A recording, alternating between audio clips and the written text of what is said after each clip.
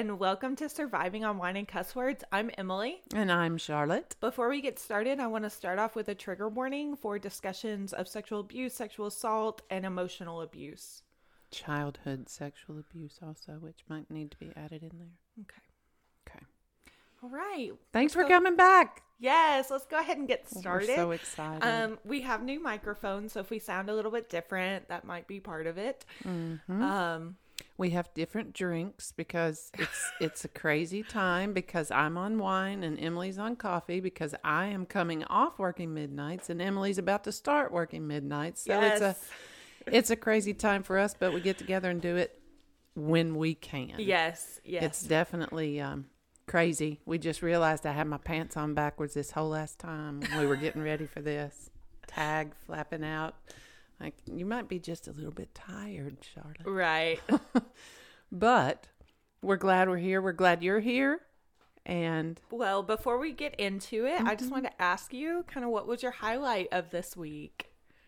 my highlight of the week was Halloween. Oh, how is that? Halloween was fun. We gave away 60 pounds of candy. Oh and my gosh. 10 gallons of Kool-Aid and dressed up and watched all the little ghosts and goblins walk by. And that's our penance for not having our yard rolled. Yeah. I mean, we have to be out there. We have to do it. We had friends come over and handed out candy. Just one of those days that you love. You were working, so you didn't get to come enjoy that. Yeah, I had a late day that day. I actually got to wear a costume to work. I don't get to wear costumes to work. So I was a unicorn. So all those patients, I would come in and, I'd be doing something serious and I'd forget I'm dressed as a unicorn. I've done that before. So. Yeah. This year it didn't happen. The voodoo doll, the scarecrow, the skeleton. We had several costumes this year, several things to do. Yeah. And Beth from Yellowstone. Yep. That was a good one. You changed into some I changed costumes. a lot. Yeah. And there was a kangaroo in there at one point. Yeah. And then a sports fan. You were ready. I was. You were ready 4 to go. costume changes for the party. Mm-hmm. Okay. All right. Well, gosh, it's hard to make a segue, Yeah. but if you've been with us, we've dropped you in the middle. We've done a little bit of background from my point of view. We've done a little bit of background from Emily's point of view. And we figured we would start right where we started on the first episode, where Yeah. Emily disclosed her abuse and we and what happened as far as the legal system goes for the first Yeah. few days. So we wanted to kind of talk about our experiences through the legal system in the days following my disclosure to my mom and kind of what that looks like if you were, to be under the age of 18 to report sexual abuse, what to expect moving forward in those next couple weeks. A little bit of what to expect. And it's not always going to be cookie cutter. It's not Right. always going to be the same because like in our situation, I called the police. They came out, a sheriff deputy came out, took a statement, and probably an hour or so later, a detective was assigned to the case and he called me and he said, this is the way it's going to work. Chattanooga or Children's Advocacy Center is going to get the referral. They're going to call you. They're going to set up an appointment for Emily to come in to do a forensic interview. They're going to put a report together, and about once a month, the district attorney and all the big wigs meet with CAC and gather up what cases they need to take. Okay. So this is going to be a long process. And that's what he told me. He said, just expect a call from them next week because this is Friday night. Yeah. Remember? So Friday night when you disclosed, expect a call from them probably next week. And within the next couple weeks, you'll have to go down there. Okay. Well, that it is what it is. Mm-hmm. You can't rush it. We're just going to have to deal with it. And my mind is swirling around the whole. I hadn't said anything to him except that the kids aren't coming to you tonight. I sent him a text and said that. My dad, Yes, Jason. yes. Okay. The kids aren't coming. I'm keeping them. And there really wasn't much discussion there. It's almost like he knew you had told me, and I didn't tell him. I don't did. think you did tell him. Yeah, Okay. I had texted him and told him because that whole day that I was disclosing to you, something that we did not get into on the first episode was that he had put software on my phone to track my text messages. So he saw where I was texting my boyfriend at the time. And my boyfriend at the time is the one that kind of cornered me into it and said, if you don't tell your mom, I will. Right. Which I don't recommend for anybody who supports a survivor. Definitely let them come out on their own terms. But for me, that's what did it. Uh-oh. Uh-oh. Pause. Okay. Pause for a phone call.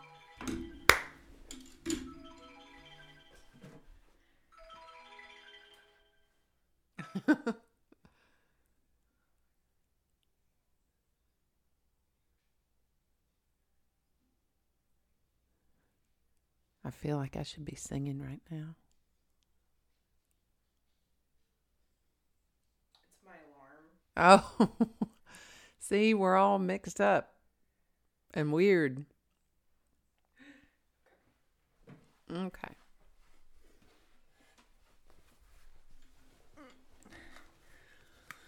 Now that'll be hard to adjust that. You don't think so? The voiceover for YouTube. Okay. Sorry about that. We're back. So, what I was trying to say is that my dad, the day that I was telling my mom, absolutely knew that it was coming. He was watching my text messages and saw that my boyfriend had kind of said these things to me, and I told him, okay, I'll tell my mom when I get home.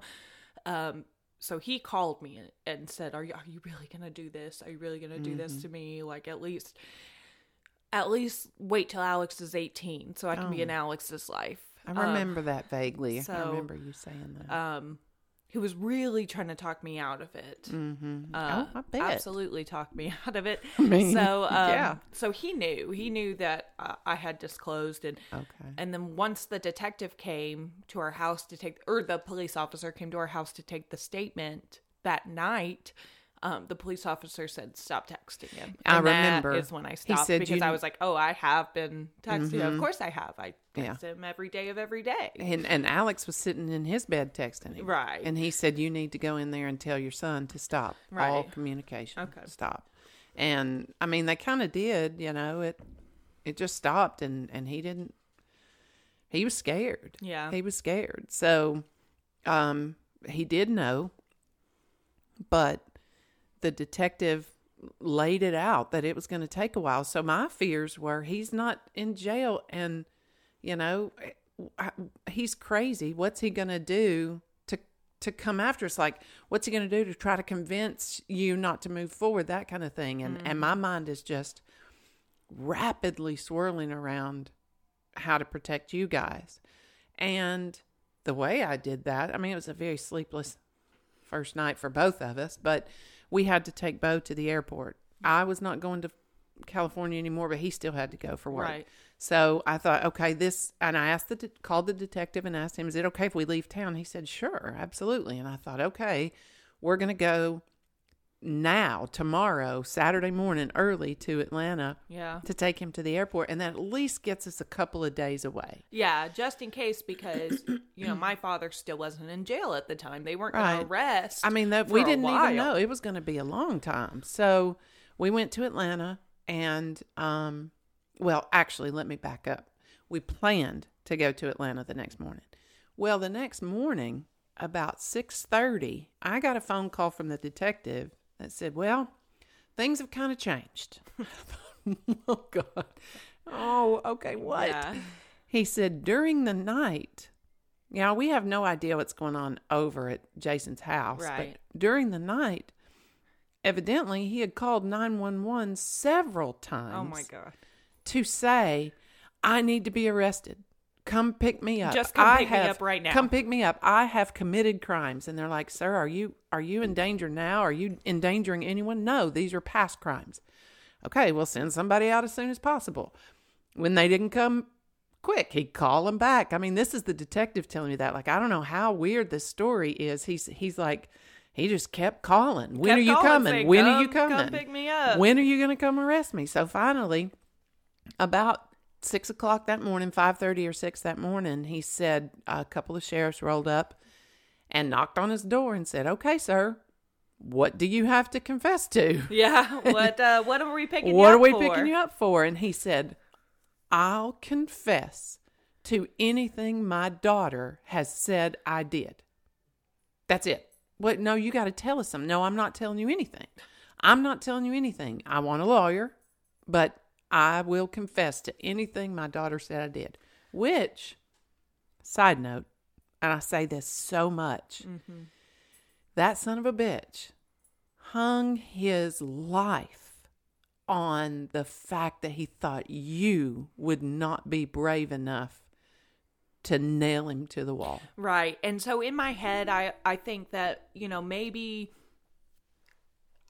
he thinks that I only disclosed the drug use or the alcohol use. Or He doesn't know what you said. Or maybe I only disclosed, the abuse that happened when I was 9 and didn't continue to disclose the escalation of it. And so I think in his head, he was like, as long as I don't say anything, I won't accidentally implicate myself. Right. Yeah. Right. He just wanted to wait and see what I was brave enough to tell an adult. Which is just cowardice in and of itself. You're going to call the police and say, "Come pick me up," but then you're not going to tell them what you did. Right. You're going to say, "Hey, she called and told on me yesterday, and I admit to everything she said." Right. Which is just unfathomable. But that was the call that woke me up Saturday morning. Okay, so he's been arrested. Yeah. Great. They arrested him. They took him in.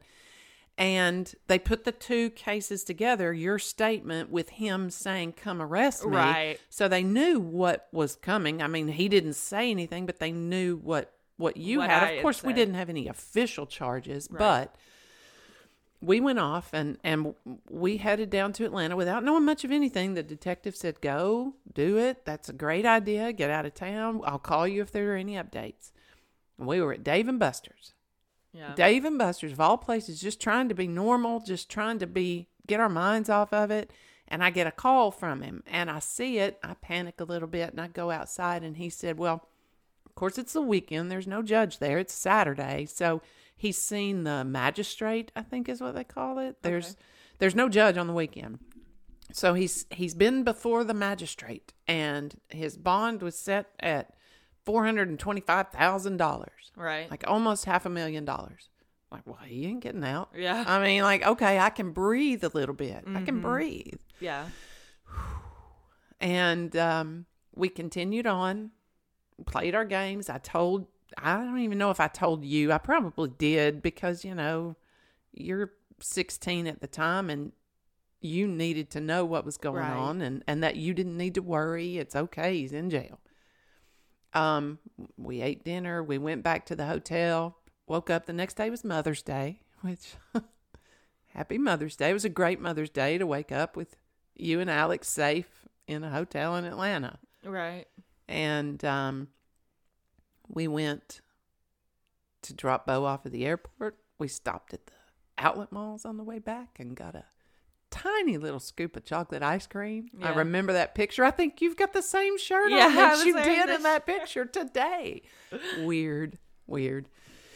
But anyway, we got back and life Moves on. it slammed us in the face when we got home he'd been arrested, so arrest reports are public, so Facebook. And we kind of went into that on the first episode, so we won't recap that here, but what I wanted to go into is kind of from my perspective what happened legally from there on. So a couple weeks later, I don't even think it maybe was a a couple week weeks. It later. might have been a week.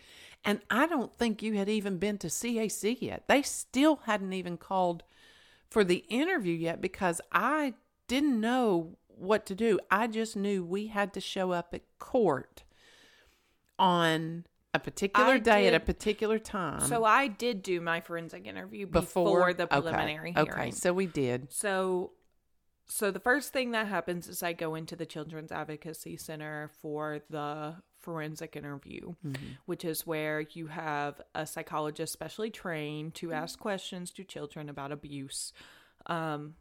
And I remember going in, funny enough, it was the same person who had interviewed me when I was 13 with the initial like drinking and pictures.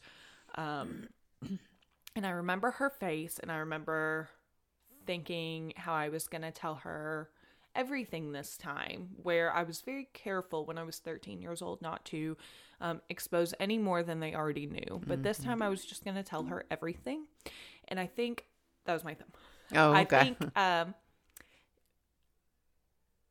this was the first time that I ever realized how serious this situation was. Because yes, my mom was upset, and yes, like one police officer had come to the house, but there was a team of detectives, there was the forensic interviewer, and I'm 16 years old at this time, so I'm not stupid. I know that there's cameras and that people are watching, and when I come out of the interview room, I peek into the monitoring room and I see how many people were in there and watching. A detective, another therapist, lots of people really invested in this. Is the first time it really hits me, wow, like something serious has happened here. I mean, they're interviewing all of us at the same time. They had you back there. They interviewed me. They interviewed Bo. I'm sure they interviewed Alex. I mean, some things I block in my mind. And yeah. I may not be remembering that right, but I can't imagine they didn't interview Alex. I sat in that interview room and cried. And, the one big thing about the interview is they want to get enough information for the legal case. Mm-hmm. This, from here on out, is about the defendant. As you're a victim, as you're processing this, as this is the first time you're telling somebody, at the end of the day, this is, from a legal standpoint, about the defendant and about gathering evidence for the defendant. And so what they wanted from me were specifics. Do they have enough for a case? They wanted very specific information. They want you to say it out loud, specifically, what body part are we talking about? You use the proper name for everything. And they want details, and they want you to know when it happened. So a lot of that can be really tough. That was definitely a very tough thing to go through, because this was the first time, even when I told my mom, I didn't tell her specifics. So this is the first time sitting in a room going, okay, this year this happened. This year this happened. Here's exactly how it escalated. Here's physically what happened. And it was hard because she's like, I'm so sorry, but we do have to go into more detail. Mm-hmm. And, you're trying to be really vague about it because you don't want to say it out loud. But I mean, you see it on TV all the time, and you never think it's going to happen. But like, you're watching Law and Order, and they say, his penis was in my vagina, and that's what they were making you say. Right. Things very specific like that. Not, yeah.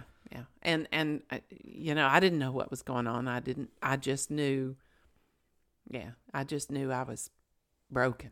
Right. I was broken. And all they wanted to interview me for basically was to make sure I was not part of it. I was not privy to it, that I was going to protect you guys, that you guys were in a safe situation. That was what the interview for me and Bo was. Yeah, just to make sure that we could go home with you. Right. Right. Otherwise, they would have taken you, and I guess. I don't know. That never entered my mind because I knew I was a non-offending parent, and it didn't enter my mind what they would do if they thought this, because it's not true. So, right. Yeah. And at that point, we had not met any of the district attorneys yet. We didn't meet them until the preliminary hearing. And whatever they rolled up from your forensic interview at CAC, it got sent to the district attorney, who said, I'll take this case. And she specialized in childhood sexual abuse and childhood abuse. That was her specialty, assistant district attorney, I guess. And we were told to be in court for the preliminary hearing. Yes. You were. And so what a preliminary hearing is where you just go in front of the judge, and the judge decides, is this something with enough evidence to move forward with? To go to the grand jury. It is just, standing in front of the judge saying, here's my side, here's his side, and he decides, are we going to continue with this case? Mm-hmm. And then if he says, yes, we've got enough, then they take it to the grand jury, who hears much more detail, and then they decide, the grand jury decides, based on the information they have, what charges are to be given. And so we didn't know that at the time. I mean, Right. we learned that through the process. Me because going in as a 16-year-old, I don't really know what to expect from a preliminary hearing. I thought it was going to be similar to my forensic interview, where I'm just kind of sitting in a room and, privately one-on-one, maybe with the judge in the room, telling this story. And so I think it's very interesting. It's very valuable to tell people what to expect, because this really blindsided me. And I think just added to my trauma a little bit. I mean, it was sure. really difficult. I mean, if you've ever gotten a speeding ticket, if you've ever had a traffic violation and you have to go to court, you're told to go to courtroom 301 at 8 a.m. And you know what happens at 8 a.m. Everybody who's on the docket that day is sitting in the courtroom. Right. And they're waiting for the judge to call them. Mm-hmm. And that's where we were. Yeah, in this open courtroom with people with traffic violations and the DA said she was going to try to get the courtroom closed so that everyone had to leave because you were a minor. Right. She was unsuccessful. Yeah. And it was coming close. We're sitting in the galley. I guess that's what you call it, just like everybody else. And so many times the judge was having to hit his gavel and say, quiet in the courtroom, because nobody gives a crap about anybody's case but their own. So they're sitting Everyone's there talking whispering to their themselves. next door neighbor, and they're not paying any attention to what's going on up with the judge, because they're just waiting for their name to be called. Mm-hmm. And she was unsuccessful getting the courtroom closed. So as we're sitting there, I leaned over to Emily and I said, I know you're scared. You've been told you're going to have to say a few facts. You've been told he's going to be standing there with you, because they're not separated. You are standing in front of the judge, defendant, and the state, which we were the state. We were the state's witnesses. Right. And that you were told you're going to be standing right there next to him. We're going to ask you some questions. I'm going to be as quick as possible, but you got to answer them.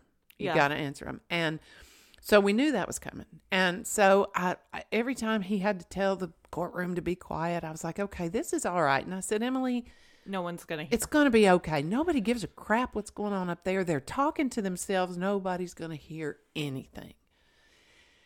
And they call him as the defendant, and then call the state. And my dad walks out, and this is the first time I've seen my dad in his orange jumpsuit, since shackled. The last time I was with him when he was outside of jail. So shackled. This was jumpsuit. crazy to kind of see him walk out like that, and what's running through my head? Oh, this is my fault. Like a lot of blame, a lot of guilt that I brought everyone here today. Just in that time, obviously now that I see that was a very necessary part of the process, but I'm feeling very guilty. The very first time I see him in that orange jumpsuit, like, oh my God, that's my dad, and that's my fault. Well, we processed through that future. Right. And they called you up there, and I asked, can I go? And Leslie, our district attorney, said, absolutely. And I stood up there with Emily, physically holding her up as she had to tell and answer the questions. Now, let me put you in. They called everybody up there. So 5 people standing in line. There's Jason's attorney, and then there's Jason, and then there's Leslie, our district attorney, and then there's you, and then there's me. And we're all standing in a curved line up to the right in at the front judge. of the He judge. wanted us right at the bench, so we're right up by the bench. So it's not a straight line; it's curved line where, like, I can see straight into his attorney's eyes, and you can see straight into his. So it's a bad situation right off the bat. It was really tough to stand next to him like that in that situation. And they had, I don't say preliminary charges. We'll just say, they had rape, incest, and aggravated sexual abuse or something Sexual like battery. that. Very, very vague charges. But they read the charges. And the courtroom went quiet. Silent. You could hear a pin drop. All that chatter, all that everything stopped. Nobody was even breathing. And there we were. And I had just told you, relax, calm down. Nobody cares. They're all talking among themselves. Nobody's paying attention to what's going on up there. They read the charges and it stopped. And I was horrified and had my arms around your waist and physically holding you up while they asked the absolute fewest questions they could ask to give the judge an idea of what was going on. And I remember the judge was a very old white man, and he couldn't hear very well. So I would say something like, of course not.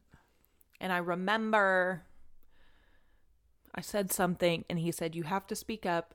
And the word that I had said was penis. And so I had to speak up and say it really loud. And I just remember that like deafening silence as that like echoed across the courtroom. Yeah.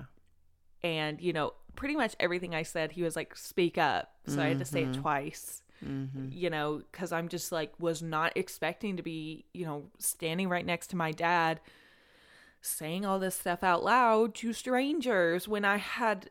In front of strangers. Right. In front of people who are getting traffic tickets and people who are just dealing with some misdemeanor charges and they're all just in there waiting for their turn. And that room just goes silent. And his last name started with a D, so we were relatively close to the beginning of the docket, and there were lots of people behind us still waiting. It was tough. It was super tough and really scary.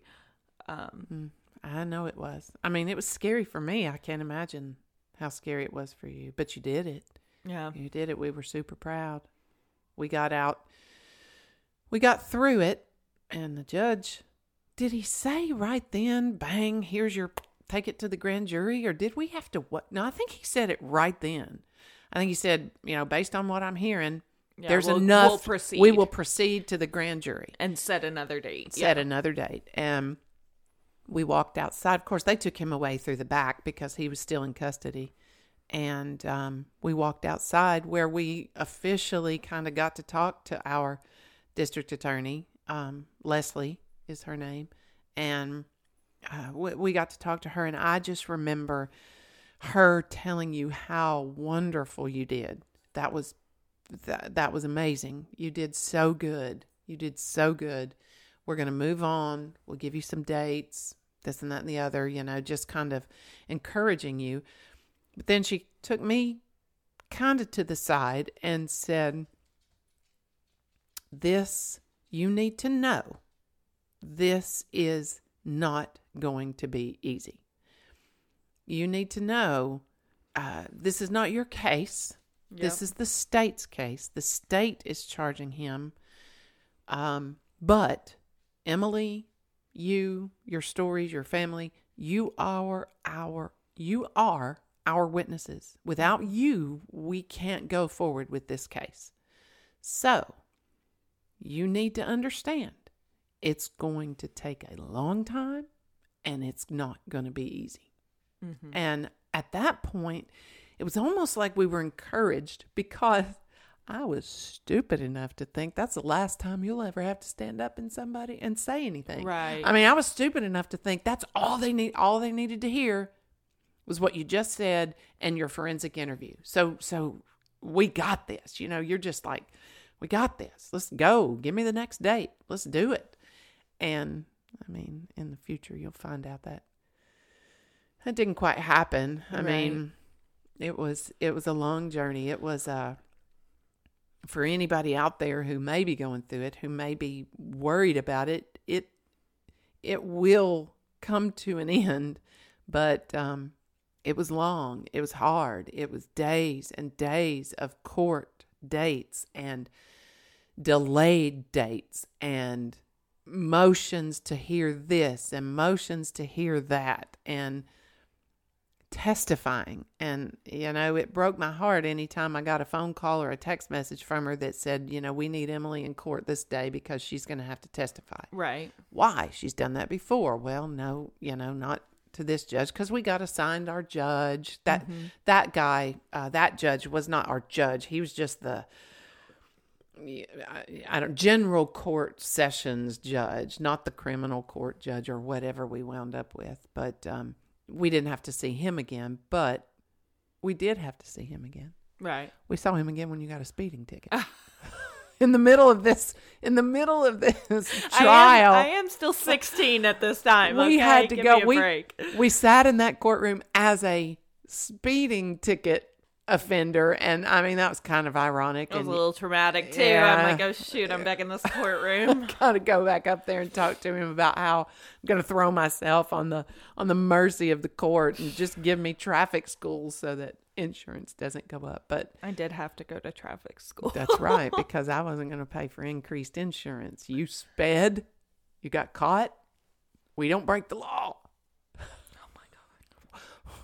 We go fast. We speed. We don't go over 87 because I have no interest in going back to the future. Boo, I know. Okay. boo. All right. Bad joke. But the civil or the court system, I mean, we should have bought stock in the parking garage that was across the street. We went so many times. And through all of this,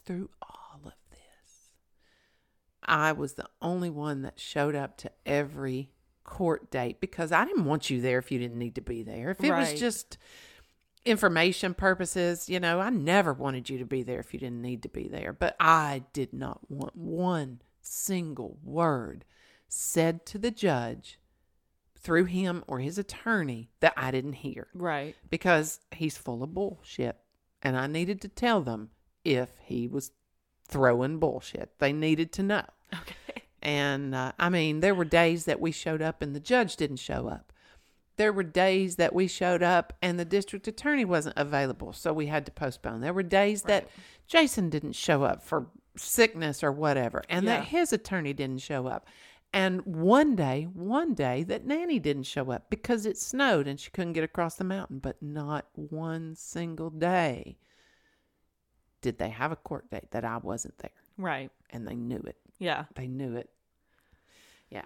There were so many tricks played based on the fact that we were there every time, that I was there every time. And they knew, they started to learn things. Yeah, and we'll kind of get into it later, but basically, the defense kind of starts throwing out useless motions that drag along this trial to end up being 2.5 years. Yeah, by the time he got sentenced, it was 2.5 when I was initially starting with this trial,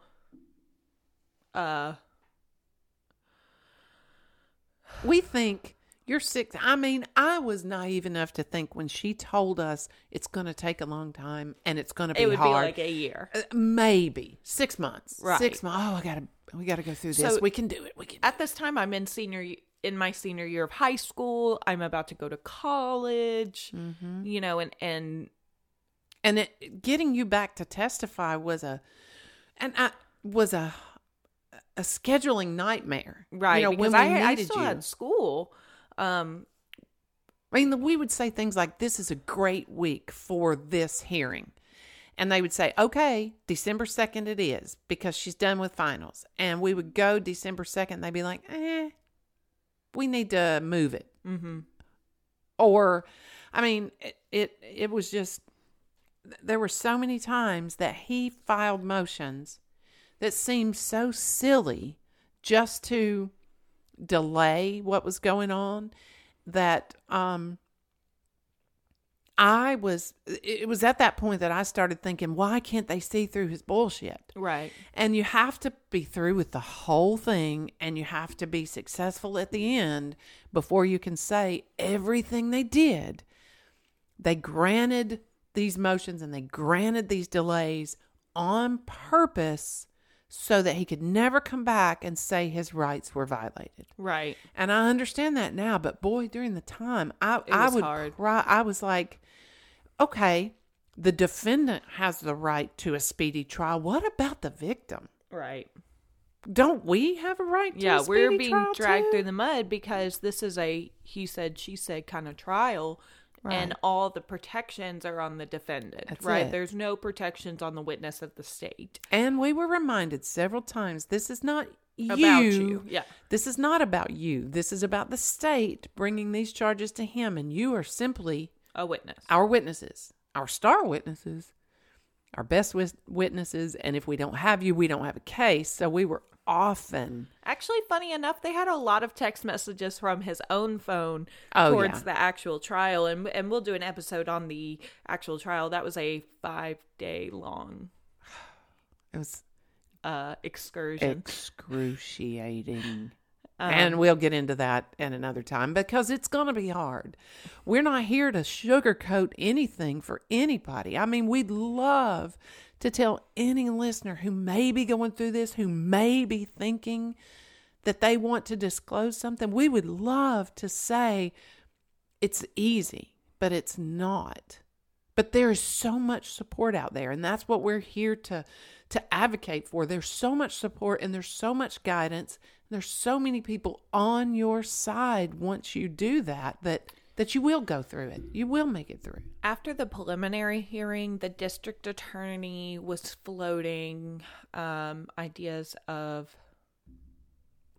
What do you think about what a they call it, settlement? settling. Yeah. You know, settlements. And I think the first year the first settlement they ever they had several.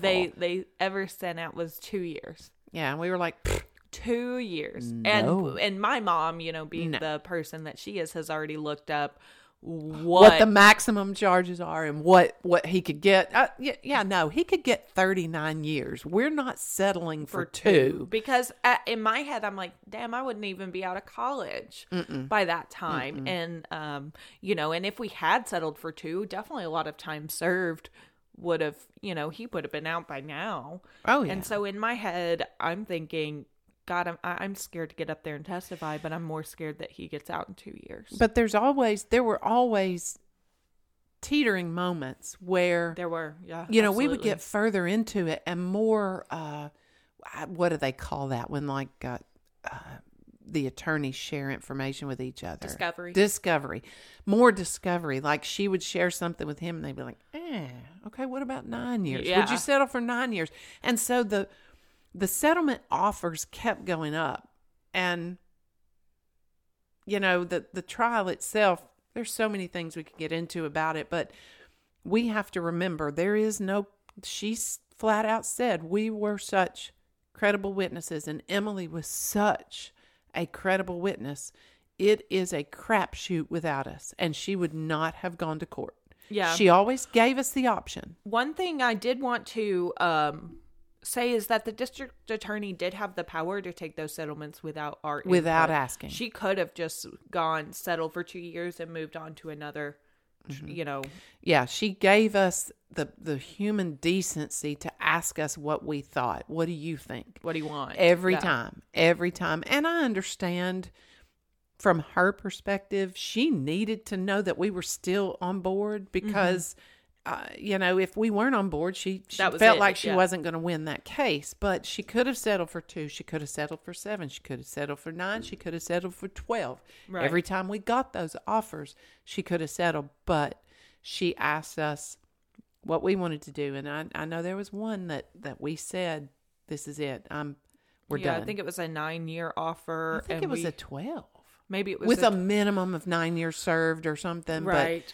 So But we talked about that. that was night. right after motions had been filed. And every time a motion was filed, I actually had to come in and testify because it became an argument of whether this motion would pass or not. So it wasn't the actual trial, but it was me having to give testimony as to whether the motion would pass. And the big motion that we had in this case was that they wanted to split the charges into different trials. Severance. They wanted to So- sever all 9 charges. Well, we hadn't even gotten into the grand jury and what he was charged with. Well, let's talk about what he was charged with and kind of how that moved. Well, they took it to the grand jury. And I don't know how the grand jury works. All that stuff's super secret. And I've never been on a grand jury. But from my understanding, they present everything they have. There are no witnesses, but they present everything they have. Your forensic interview, his phone calls, text messages, anything they've gathered. My phone calls, my text messages, because Alex's, all those were on his phone. Yeah.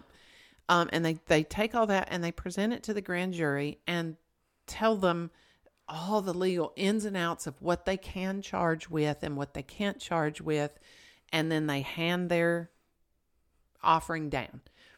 So the grand jury indicted 5 charges of incest, 4 of statutory rape, and 1 of aggravated sexual assault or battery. Aggravated sexual battery. I can look it up because I still have tabs on him on my phone. It's all still in there because I still look every week to make sure he's... That's a spoiler alert. Let's make sure he's still in prison. But Right. But they indicted on 9 counts, which, like Emily said, I looked up every one of them and what it's going to take to charge him with them, what it's going to take to get them passed, and I became a really, really astute student of the law in those years, and those counts would have gotten close to 60 years if he was found guilty on all of them, and if he got the maximum sentence on all of them. Towards the end, when we were actually speaking of going to trial, Leslie, the DA, talked to us about dropping the 5 incest charges because she said they're going to focus heavy on the fact that he was not your biological father. Right. They're going to focus. I mean, even the grand jury said, no, this qualifies as incest and we're going to indict him on those charges. But she said, we want to focus on what we know we can win. And if his attorney, public defender, by the way, if his attorney hones in on this, then he could really confuse a jury. Mm-hmm. And he could really focus on something that doesn't matter. Right. So, I'm not her biological father. And we end up playing semantics when that's not what we want to make the trial about. Right. So I was okay with it. So, yeah, I was too. So we ended up going from 9 charges to 5. Mm-hmm. And I think 4. I'll have to look it up. But, I mean, you get the picture. You get the idea. So, yeah, when we went to trial, it was actually 5 different charges that carried a maximum sentence of 39 years. And I wasn't going to settle for 2. Right. I didn't want to settle for any of them. Yeah, I didn't either. But it was like Leslie giving me the decency of a phone call to say, what do you think? I gave you, because I'm not the one that's going to have to get up there and tell what happened. So I wasn't. I was only the support. So I came to you with every offer they gave us, except maybe some of the shitty ones. think the hardest part was going to college and having to come back home. You know, I really wanted to go to college and like stay up there. And I think the first time I had to come back, I went to college in August. I had to come back in September, you know, to testify for some reason. Probably the severance. Yeah, I think because it was. What they wanted so bad to do was separate all the charges because individually they didn't look so bad. They didn't show a pattern. Well, they're bad. Oh, yeah. But they didn't show a pattern. So they wanted to erase the pattern. Yeah, just make them all seem like one-off occurrences instead of like this pattern of grooming and this pattern of raising me to be in that position, which would have, I feel like, affected the sexual battery charge, which held the most time. I think they wanted to tear that one down because a big part of that was because it was sexual battery by an authority figure. That was a big one. And so they wanted to tear down the idea that he was an authority figure. They wanted to tear down the idea that this was a repeated offense. You know, there were a lot of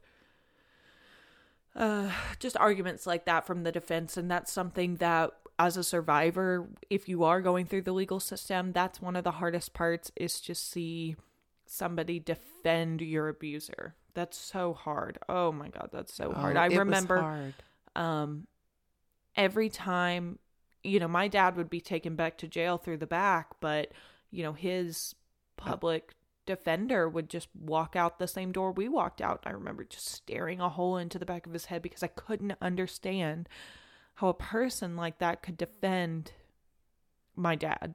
I don't understand how he could be so hard and make this so difficult for us. It was Because really it hard. I wasn't- took it very personally that he was there. And technically, I guess, you know, when you are a public defender, I think there's something in there where attorneys have to volunteer for a certain amount of being a public defender Right. to have some clout or some club somewhere. I'm not sure Clout. what it is, because he He's did getting not clout. work. He didn't work at the public defender's office. He was Right. a private attorney that was assigned this case. So it was weird. And I understand the need for public defenders. And I had to, as opposed to coming home and throwing up every night that we had a court case, I had to remind myself, this guy is defending his rights, making sure his Not rights, defending his not defending his actions. actions, defending his rights, and making sure that every opportunity he's given to do whatever it is, to explain his story or whatever. I remember seeing him in Walgreens one day and losing my shit. Oh, because he's a Losing my normal shit. person who lives in this town He's just like just us. a normal person, and I was. Oh God! And then, you know, I don't want to fast forward because there's so many things in the trial that I want to talk about in different episodes. But what he did during the trial, just And we'll talk. if I wasn't already broken, oh God, you know, and I'll say this now, we were broken. We were all broken. This whole family was broken, but we were like the little Chinese bowls that get melded back together with gold, and they look even more beautiful Right. after they're fixed. Yeah. And that will happen with anyone that needs to disclose this kind of abuse. I mean, there is help. There is hope. There is a happy ending. Right. Well, Gosh. I guess that's kind of There's gonna so where many we're things gonna that- leave it off, and then we can kind of continue the story about the trial in the next episode. Absolutely. Mom, do you have any parting words? What I will always say, if you want to be heard, email us at survivingonwineandcusswords@gmail.com. Nothing is going to be read on this podcast. We will reach out to you. We will help you. We will give you resources you need. If you just have a question, if you just want to say, hey, I'm glad there's a success story. There is a unique pain that comes along with going through the legal process in this scenario, and I feel like it's not talked about a lot. So if you are going through this, having to, you know, even if you're a victim of domestic abuse, if you are a victim of, you know, psychological abuse, whatever's going on, that you are fighting somebody in court, we understand the pain. I felt like nobody understood how hard it was for me to get up and walk to that judge's desk. I understood. It was so I did not- hard. I empathized. I held you. I know how hard it was because you couldn't hold yourself up. Right. And we want to be there just as ears or support for anybody who is going through that. There are resources, and it's not just us. We'll get into how fucking awesome CAC was for us. We will get into how fucking awesome the district attorneys were for us. Right. We'll get into that. These people were there for us. I mean, their record was on the line. They don't want to lose a case, but they were there for us. And you have support. If you have nothing, you have the two of us. Right. Period. End of discussion. So if you have a story that you want to share about maybe testifying against an abuser, or maybe even making a choice not to testify against an abuser for your own mental health and sanctity, we were just so fortunate that that my abuser, Jason, was somebody who incriminated himself. You know what I mean? And so this isn't someone who it wasn't hard to fight against, but I can definitely empathize if you were in a situation where you don't remember details or faces, or, you know, there's because so that's a much defense mechanism. That's a survival skill. to forget it To all. forget. And, you know, somebody says, well, I need details. I need to know why you know it's on this date, why you remember this happening. I need specific details. And, you know, there were a lot of instances that were not charged. A lot. There were a lot of instances that charges were not brought because I could not remember enough details for that to stick as an individual charge. They needed a credible story. And when you could say, oh, I know for a fact it happened on this day at this time because it was his birthday. Right. And we had gone to dinner. And, you know, when you can build enough around it, it's really hard. And, you know, the support that we can offer is really invaluable. Yeah. You know, I can't imagine me as the non-offending parent running across a podcast like this back then. I wanted so bad to talk to somebody who was in my position to give me, what do you do next? What do you do next?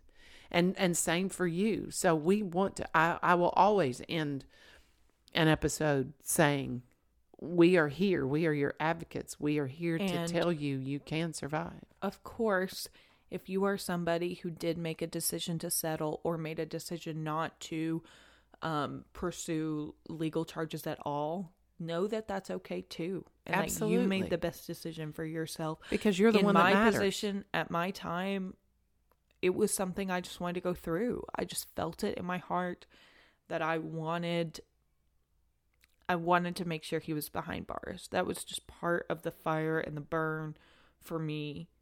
But I completely empathize with other people who just, you know, maybe your abuser passed away and you'll never get justice. You know, there's so many scenarios that make everybody's story unique. And just know that if you didn't take this route, that doesn't invalidate anything that you went through. Exactly. And sometimes just talking about it. Even if they weren't found guilty, even if you did take this route and they weren't found guilty. Right. Or you decided to back out and, you know, not testify. All of those are still extremely valid as a survivor. Disclosing the abuse is the key. Yes. Because telling someone. You're out there. Yeah. I mean,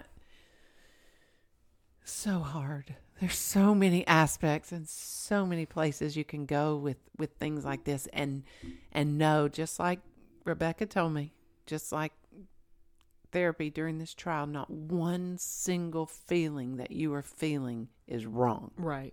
None of them are wrong. You just have to know how to process them. Okay. Well, I think this was a good episode, kind of going over the what you're headed for in the legal system. Right. And so, of course, message us any questions, comments, concerns at survivingonwineandcusswords.com or at gmail.com. And we also have a website, survivingonwineandcusswords.com, that our YouTube and podcast is on. That's right. If you need anything at all, don't hesitate to reach out to loved ones, friends, family. And if you have no one at all, please message us because we are here. We will do everything we can to help. But we have our finger on all the resources. You're not alone. Not alone. And that's the important thing. Remember that. Okay. Awesome. We'll see you next time. Yes, guys. Have a great week, and we hope to see you in the next episode, okay? Thank you so much. Cheers. Cheers. Bye.